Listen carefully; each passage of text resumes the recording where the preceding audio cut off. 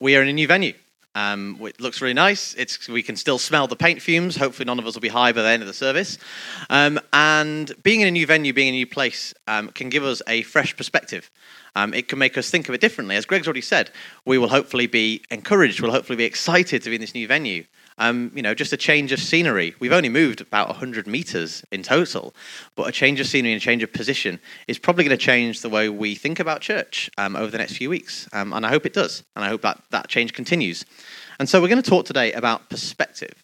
Now, I've got up a picture here. You've probably recognized this planet because you sat on it. This is the planet Earth as seen from space. And when we talk about perspective, I came across an interesting article about an effect known as the overview effect. And this is something that is experienced by a very small number of people to ever have existed, because it's experienced only by people who've been to space. Has anyone here been to space? Excellent. So I can say what I want and none of you will have any opinions to disprove me. So the overview effect has been studied in numerous people over the years from different cultural backgrounds, different countries who've been into space, whether that's just in a space shuttle, whether that's to the space station or even to the moon.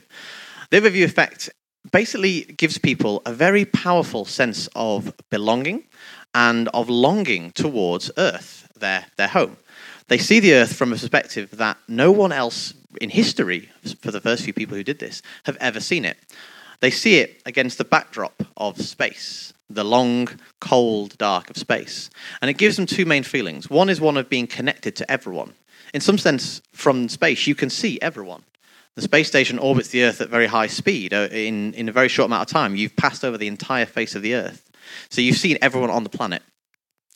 They also feel a deep sense of fear and anxiety, because they see that all these people they care about on Earth are protected from the vast coldness of space only by a thin layer of atmosphere. And when they return to Earth, most people have reported this feeling stays with them, maybe for the rest of their lives. It's such a powerful shift in perspective that it affects the way they act, the way they think, their emotions for the rest of their days. And so we can see from this that perspective, the perspective we have on something, is an incredibly powerful tool, and one that we might often not believe is affecting us. In our passage today, Jesus has met different groups of people with different perspectives on God. And different perspectives on God affect people in different ways. Some of these perspectives Jesus disagrees with, and Jesus has to correct. Other perspectives are the perspective that Jesus encourages in people. So what we're going to talk about is how perspective affects us and how having a wrong perspective on God can damage us. And then we're going to look at how to get a right perspective on God. Because obviously, if the wrong can damage us, the right thing is going to affect our lives in a really positive way. Now, in terms of wrong perspectives on God, that's not come out well. Jesus meets the Pharisees. And the Pharisees were a religious group. Now, all these groups were religious, but the Pharisees were really aggressively religious. The Pharisees prided themselves on being the Jews of Jews. They followed all the rules. They followed a large number of rules that didn't even actually get written down in the Old Testament. They'd been interpreted and added to over the years.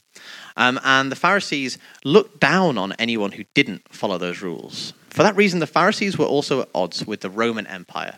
At the time that Jesus was alive, the Roman Empire was occupying Israel.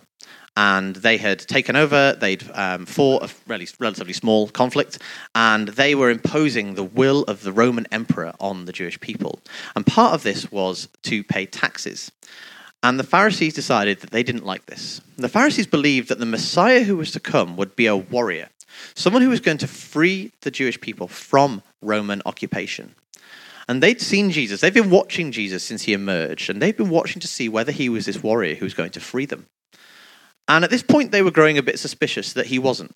And that was growing into a bit of disappointment and a bit of anger at Jesus, who didn't appear like he was going to raise a revolutionary army and overthrow the Romans. So in this case, the Pharisees come to him to talk to him and to try and trap him into either being the revolutionary they want him to be or to losing his followers. And they ask a very simple question: should we pay taxes to Rome? This is a simple question. It's got a yes or a no answer. But Jesus realizes that both answers are bad for him. If he says, yes, we should pay taxes to Rome, then all these people who are following him see, he's just another Roman puppet. He's just someone who's in line with those people who are oppressing and occupying us. And so he's going to lose a lot of support. If he says, no, we shouldn't, the Pharisees are going to do one of two things. They're either going to say, yes, this is the revolution we've been starting. Let's raise up an army. Let's start fighting. Let's kill people. Or they're going to use it to go to the Roman authorities and say, hey, this guy's saying we shouldn't pay taxes. Get him. So Jesus is in a bit of a bad situation. The Pharisees have a wrong perspective here. The Pharisees have decided that God is all about obeying the rules. That's all God is. A list of rules, a list of boxes to tick. And so they've come to Jesus to see which of the boxes he's going to check. Is he on their side or not their side? But Jesus gets to the heart of the issue because he asked one of them to take out a coin. Now, if I asked any of you to take out a coin, it would probably, assuming it was a coin you could use in a shop around here, it would have the head of the queen on it. And that's because, in the way our currency system works, all the money essentially belongs to the queen. You're given it, and you can keep it for a while, and then you're meant to give it back in small quantities, and that's tax. The same was true in the Roman Empire. Caesar, the emperor's face, was on all their currency. And it indicated that essentially the currency was Caesar's. So Jesus says this, maybe tricky little thing, give to Caesar what is Caesar's. And at this point, you might think he's used a sort of politician or a lawyer's answer. Oh, you've not really answered the question. If he was on Jeremy Paxman, he'd be getting a dressing down. But actually, he's getting a deeper point because he then says, give to God what is God's. Now, this point he's making isn't saying, also make sure you pay your tithes, because the Pharisees were very good at paying their tithes, often down to the exact percentage they needed to, and obviously no more. But instead, Jesus is pointing out that whilst Caesar's head is on currency, God's image is on everyone. In Genesis 1, it says that God made mankind in his image. Now, I don't know exactly what that means. Does that mean that God has 2 arms, 2 legs, slightly messy hair? But what it does mean is that the Creator is visible in his creation, and that just applies to people. God didn't make trees in his image. God didn't make donkeys in his image, but he made mankind in his image. We are image bearers. When you look at people in this church, when you look at people out on the street, you're seeing something of God. And what the Pharisees had missed in their decision, in their perspective that God was just a rule enforcer, was that God had created people to reflect him. God had created people to care for each other in the way that they would care about him. And Jesus makes this point to them. And it doesn't exactly go down well with the Pharisees, but the people around are amazed. They see there's a deeper meaning in God's image. And the next group that Jesus meets are the Sadducees. Now, the Sadducees were traditionally opposed to the Pharisees. So you can imagine, he's just dressed down the Pharisees. Maybe he's going to get on really well with the Sadducees. Not going to happen. The Sadducees were a group who, as the Bible mentions, didn't believe in the resurrection. And that's why they were sad, you see? Blame Liz for that one. Sorry. And we're hopefully we're not recording, are we? Oh, we are, aren't we? So the Pharisees didn't believe in the resurrection. And that wasn't the only thing that set them apart. Sadducees didn't believe in the resurrection. That's not the only thing that set them apart. They were a group of intellectuals. They were a group of people who, whilst they were religious, you have to remember that at this time, most people were sort of religious. They thought they were smarter than everyone else. As a result, they loved the Romans. The Romans loved philosophy and debating. And the Sadducees had actually set themselves up as the main mediator of Israel's relationship with Rome. So they wanted the Romans there. And they thought they were cleverer than everyone else. And that's why they didn't believe in the resurrection, because they decided that that didn't make sense. Their logical system couldn't fit the resurrection, so it mustn't be true. And that was their wrong perspective on God. They decide they're going to... Sorry, I'm totally forgetting to use the clicker.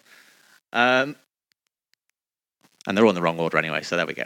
That's what happens when you try and translate them from one system to another. Anyway, so the Sadducees have this situation where they come up with a hypothetical scenario. Now, the hypothetical scenario they come up with isn't completely outlandish. It comes from Deuteronomy 25, where the people of Israel were commanded that if someone dies, and they're married and they have a brother, that their brother should marry, if the brother's not already married, should marry their wife so she doesn't become a widow. Now, this was a pretty good system. It's not one we follow today. It's not one I think most of us would agree with necessarily. But it was a system that was designed to make sure widows were not forgotten about and not left destitute after their husband died. The Sadducees use this and twist it because they come up with this slightly ridiculous hypothetical situation about the most unlucky woman in the world who consecutively marries 7 brothers, all of whom die. I don't know what was happening, some sort of cholera outbreak or something. Either way, she wasn't doing so well, but clearly she had a great immune system. And they say, okay, we've got you here. You said there's resurrection. But in the resurrection, who's she married to? Is she a serial bigamist because she's married to all 7 of them? Or is she just married to the first one? The rest of them are a bit disappointed. And Jesus points out they are badly mistaken. Now, why? Well, they didn't believe in the resurrection, so why are they asking this question? Well, they're trying to assert their intellectual superiority. They're not trying to find out an answer about the resurrection. They're not keen for knowledge. They're proving how clever they are. Have we met people like this? Have we met people who intimidate us from sharing our faith because of the fact that they seem smarter? They can find the holes in our arguments. They can find things that we don't think about and take us down. Has that made us not want to share our faith with them? Not want to talk about what we believe in? They're too smart for us. I don't have all the answers. Well, Jesus doesn't answer their question. He doesn't bring out some clever logic about who's married to who. He points out that they do not understand resurrection. And in this case, he quotes Exodus 3. He says that God isn't a God of the dead, but of the living. And this refers to Moses, whom the Sadducees did respect. When he meets God, God says, I am the God of your father, the God of Abraham, the God of Isaac, and the God of Jacob. He says, I am the God of those people. But at the time that Moses met them, all those people were dead. So how can he be the God of them if they're dead? He was the God of them, not am. And this is because Jesus is referring to the resurrection, the time when all God's people will return. A time when there will be no dead and no living, but just God's people with him. And at that time, things like marriage, which are given to us as constructs to allow us to see a better reflection of God in this world, won't exist anymore. And there's a whole thing I can go into about how marriage is a reflection of Christ in the church, but that would take way too long. And I'm already going to be going over time, sorry. So he points out that they are mistaken because they have decided to discard the one thing that's essential for believing in God, the fact that they will be raised with God. They will get to meet God. They've thrown it away in the pursuit of being so clever. Finally, he meets the teachers of the law, often referred to also as the scribes. Now, whilst the Pharisees loved ritual and following the rules, and the Sadducees loved knowledge and debating, the scribes were kind of the most underhand of all the groups Jesus was going to meet. The scribes had got themselves in a position of teaching other people what the law said.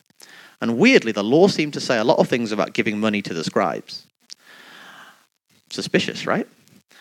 The scribes loved to be seen. They loved power, and they were greedy.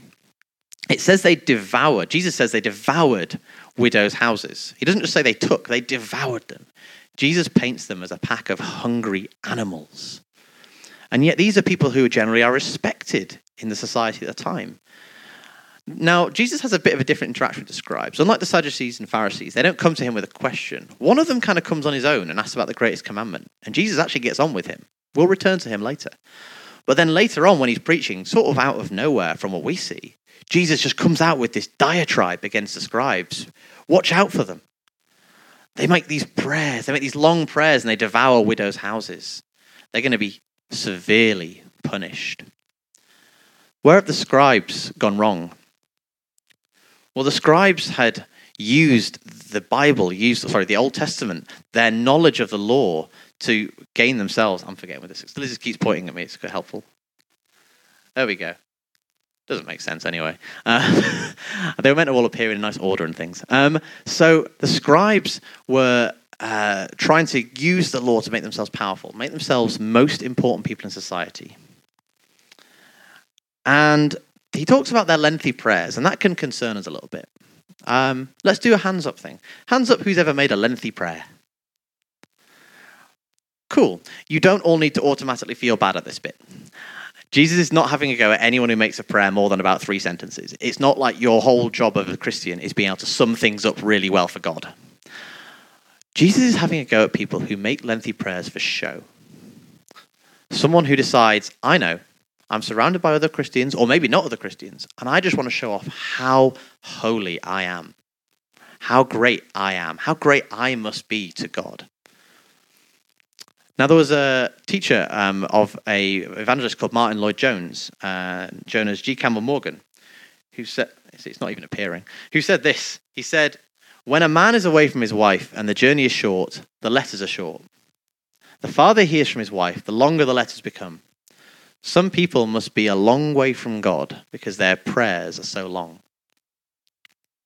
The point he's making here isn't that a long prayer is bad, but that if you are wittering on, if you are just going on with it in order to try and show there's something there when there really isn't, you're lying to yourself and you're lying to God. If you're trying to make it out that you are more holy and more special and more blessed than people around you, then you're lying to other believers or non-believers, as the case might be. The scribes were in error because they decided that the law of God was there to make them look big, that they had been so blessed by God that they must be special, they must be set apart, they must be better than everyone else. We can see this kind of teaching today from some churches, maybe from some other religions, that say that there are a chosen few who are set apart and they should be revered above everyone else. They should be special. And we don't want to be like those people. We don't want to assume that the blessings we're given, the privileges were given to us because we deserved it. And therefore we can restrict them and keep them to ourselves and try and get more of it. We don't want to be like the scribes devouring widows' houses, right? That's the most vulnerable people in society. Give us your house because we need it. We know the law better than you. We know God better than you. God has put us in this position for a reason, clearly. So wrong perspectives. The Pharisees thought that God was just rules to follow. The Sadducees thought that there was no resurrection and that God was just a God of the living. It was not a God of the dead anymore. And the scribes thought that God made them superior to other people and that they could take advantage of that. Now, again, we can say these people were wrong, but they were wrong because their wrong perspectives on God made them wrong. We might imagine that this all comes down to intellect and knowledge. If you're taught the right things, if you go through the right classes, you'll know the right things, but that's about it. It might affect you in a religious debate or a Bible study or trying to explain the gospel to someone, but does it actually change you as a person? Does it make you a bad person? Well, perspective has that effect. It can change your emotions. It can change your behavior. Everyone's favorite privacy-loving company, Facebook, did a study a few years ago, a rather unethical study, I would say, where they manipulated the newsfeed content of a couple of 100,000 people. Half of the people got a newsfeed full of births and engagements and photos of dogs and great news about celebrities and lottery winners. The other half got news about murders and war, people posting about how depressed they were, that they'd lost their job, that other bad things were happening to them. And Facebook studied the responses of people in the posts that they subsequently made. It turned out that if you showed someone a lot of depressing stuff, they became depressed. And the posts that they would subsequently make on Facebook reflected this. Similarly, if you showed people lots of exciting things, they got more lively and more positive and would share more positive things on Facebook. I don't think we needed a multinational company to tell us that if you show someone depressing things, they get depressed. And I don't really feel it was fair of Facebook to do that to people without their consent. But it does show that perspectives that are placed in front of you, things that you look at and read day by day, have a deep impact on your character and your personality and how you handle your emotions. That means that we should be looking for the right things to expose ourselves to in order to make sure that our characters, our personality, our emotions go to the right places. And that can just be a general thing. I could just be advising you in general not to read too much negative stuff. Maybe that's helpful. But actually, we're talking here about our perspectives on God. How is your perspective on God affecting the way you live your day-to-day life? Well, helpfully, Jesus doesn't just leave us with, don't do this, do something else. He talks to us about what we should do. He gives examples. He meets people and commends their behavior. So we're going to look at some of those things now with the right perspectives on God. The greatest commandment. This is an interaction with a scribe who actually does quite well in Jesus' mind. This scribe comes to Jesus and says, what's the greatest commandment? And Jesus answers him, and this is from Deuteronomy 6. He answers, "Hear, O Israel, the Lord our God, the Lord is one. Love the Lord your God with all your heart and with all your soul and all your strength. And then he adds to that by talking about loving your neighbor as you love yourself. Now, in this case, Jesus is referencing the Old Testament, but he's talking about what people need to do now. He's talking about caring for other people. And this goes back to the idea of being image bearers. If other people bear the image of God, as Jesus taught the Pharisees, then surely we need to care for them in the same way that we care for God. If we say we're caring for God, we're loving God, but we're not loving his creations, if we're not loving people who bear his image, are we really loving God? Or are we just following some rules? The way that Jesus explains that people show their love for God is in loving other people. They are intrinsically linked, as far as Jesus says here.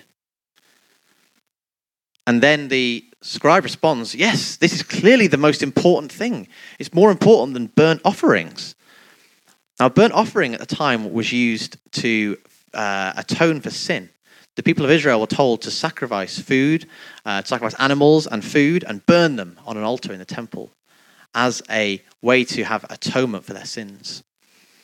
But Jesus is now throwing that to the side a little bit. He's saying this is more important. We're going to see in a moment why Jesus can say that this is more important. And at the end of this conversation, Jesus commends the scribe. He says, you are not far from the kingdom of God. So this attitude, this belief, this perspective that God is supreme and God is above everything else has earned this scribe a place. It said to him, you are not far from the kingdom of God. You're getting there. And then we have the widow's offering, that last little part at the end of the chapter. The widow's offering is a direct counterpoint to what Jesus has just said about the scribes who devour widows' houses. You've got widows' houses being devoured on one side, and on the other side, you've got a widow giving everything she has to God. The widow's offering is often used in church contexts, in services that are to do with giving to the church, because it's essentially people use it to try and say, oh, that's okay. Even a small gift to God is really important. And that's great. And I think it's awesome that people should give anything they have to God, even if it's small. But actually, we need to look a bit deeper into the widow's offering before we use that too easily in the sense of us giving to the church. Because the widow doesn't really give a small gift. The widow is specified in the text as giving 2 cents, which the original Roman currency for this was a mitre, which is a great name for a currency. And she gives 2 of them. And they're essentially 2 coins. They're the smallest denomination coins. In today's money, that would be about $1. She's given $1 to the church. And one of the interesting points that I found in commentaries was questioning, why did Mark mention that she gave 2 of these coins rather than just 1 of them? It wouldn't have really made a difference, right? It's a tiny, tiny amount of currency. 1, 2, 10, almost no difference in the value she gave. Well, it's specifying she gave 2 because 2 was probably everything she had. She had 2. She could have given 1. She could have just given 1 coin and no one would have judged her for that. She gave 2. She gave everything. So this actually isn't a story about a small gift to God is really important. This is a story that says giving everything to God is really important. And that flows right back into the idea of being image bearers. If we're following God's greatest commandment, to love God with all your heart and soul, to love your neighbor, does it not follow then that we would give everything we have, everything in ourselves to God? We bear his image too. We need to give that back to God. So having a correct perspective on God means giving to God. And then we have to ask, who is Jesus? Who is Jesus to make all these pronouncements? Why do we follow these things he's saying? And Jesus addresses this in the passage as well. He talks and he says, David himself, this is in verse 36, I know, follow along. David himself, speaking by the Holy Spirit, declared, the Lord said to my Lord, sit at my right hand until I put your enemies under your feet. Now this is in reference to the fact that people had decided that the only way there could be a Messiah, a chosen one, was if they were David's son, of David's line. And that meant they would be human. Okay, David was human, so they would just have to be a man, just a man. Jesus calls this into question. He says, David said, the Lord said to my Lord, sit at my right hand.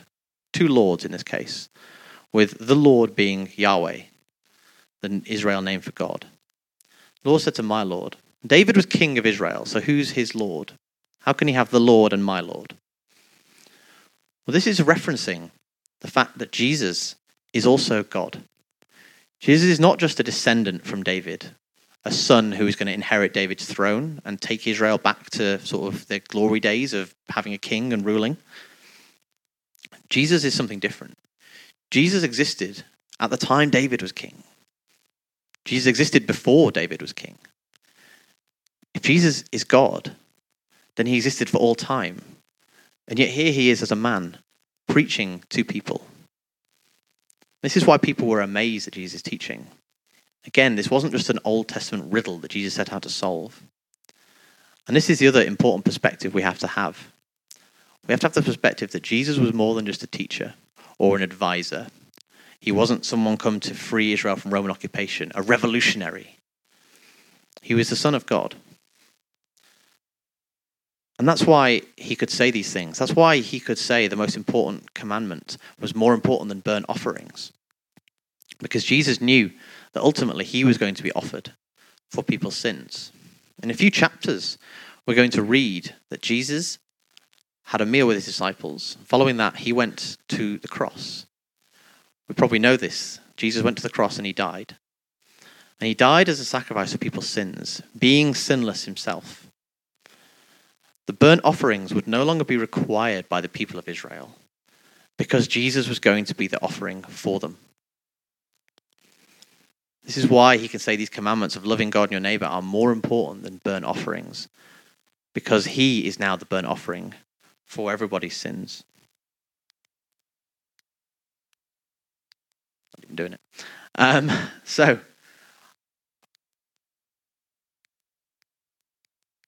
Nope. This is a fun production. So, the right perspectives on God. That Jesus is God, and that God made us. In response, we should give everything we have to God. And we should know Jesus for the forgiveness of our sins. How do we get these right perspectives? Because I can stand up here and I can talk and I can click through the wrong slides. And that doesn't necessarily help people if all we do is walk out of the church and say, oh, that was a nice story. That was a nice little thing to hear. That was maybe helpful. It might make me feel good, warm, fuzzy feeling inside for the rest of the day, maybe the week. But then Monday morning comes and it's raining still. And you have to go to work, or you have to get the kids up, or the kids have got you up. And everything sort of drifts away. How can we maintain this right perspective on God when so many things in the world seek to distract us? Well, one way is to read the Bible. Right, that's what we do each Sunday when we're here. We're reading the Bible. We're reading it with someone explaining it to us, but we are reading it together. It's what we want to be doing on our own at home. It's what we want to be doing with our families. It's what we want to be doing with our core groups or our missional communities. Because reading the Bible shows us who God is. And when we read the Bible, we need to ask questions of God as well. The scribe who asked a question in verse 34 was ultimately commended and told, you're not far from the kingdom of God. How good must it have felt to be told that? You're not far from the kingdom of God. Wouldn't we all like that? Just someone to come down and go, hey, you're doing okay. The scribe gets this because he asked God a question. God doesn't mind being questioned. Jesus answers people's questions, and he answers them from the place they need to be answered. If they're asking him a question to try and trap him, to trick him, to get him to stumble, he's going to give them both barrels. But if they ask him a question out of honest desire to know more about God, he's going to answer them and teach them more about God. When we read the Bible, we want to be asking God to reveal himself to us. We want to be asking for knowledge. When we read a passage that we don't understand or that doesn't fit with our worldview or doesn't fit with the things that we've been told somewhere else, we need to ask God to explain it to us. And beyond that, we need to do this in community. We can't just be people who are reading the Bible alone at home and secreting all that knowledge and all that experience away. We have to do this with other people. Because on our own, we're still prone to the little voice in our heads that says, oh, this bit must mean this other thing because that's how I feel about it right now. This passage can't say I shouldn't do that because I really like doing that. Reading the Bible in community with other people helps us focus as a community, as a church, as a gospel-formed family on mission with what God is teaching us for here and now in Chorlton today. And I should just add, knowing about God, having this perspective on God, isn't like a sticking plaster for all your problems. The fact that you still have problems in your life, you still have days when you're down, you still have days when you struggle with your faith, with your anger, with temptations, with sadness, with guilt, doesn't mean that you are far from the kingdom of God. It doesn't mean that you are like these scribes who are just making lengthy prayers for show and there's actually nothing inside. Jesus doesn't say that the widow's offering means she gets to live in a fancy house and have all the money given to her. Jesus does say that she'll be rewarded, and that reward is in heaven. Jesus says that this scribe is near to the kingdom. He doesn't say that, oh, great, you now get a horse. Sort of Oprah-style Jesus. He simply says to people, you are near, you're there. And so I think he says to most people, keep going. Keep looking ahead to Christ. And one final way we can get perspective is in taking the Lord's Supper together. When Jesus knew that he was going to his death, he had a meal with his disciples. He had a meal so that they could have a symbol to focus on. He ate and he broke bread and said, this is my body broken for you. And he poured wine and said, this is my blood spilled for you. And he said those things so that the disciples could keep doing that. A symbol, a sign, a reminder, something to look at.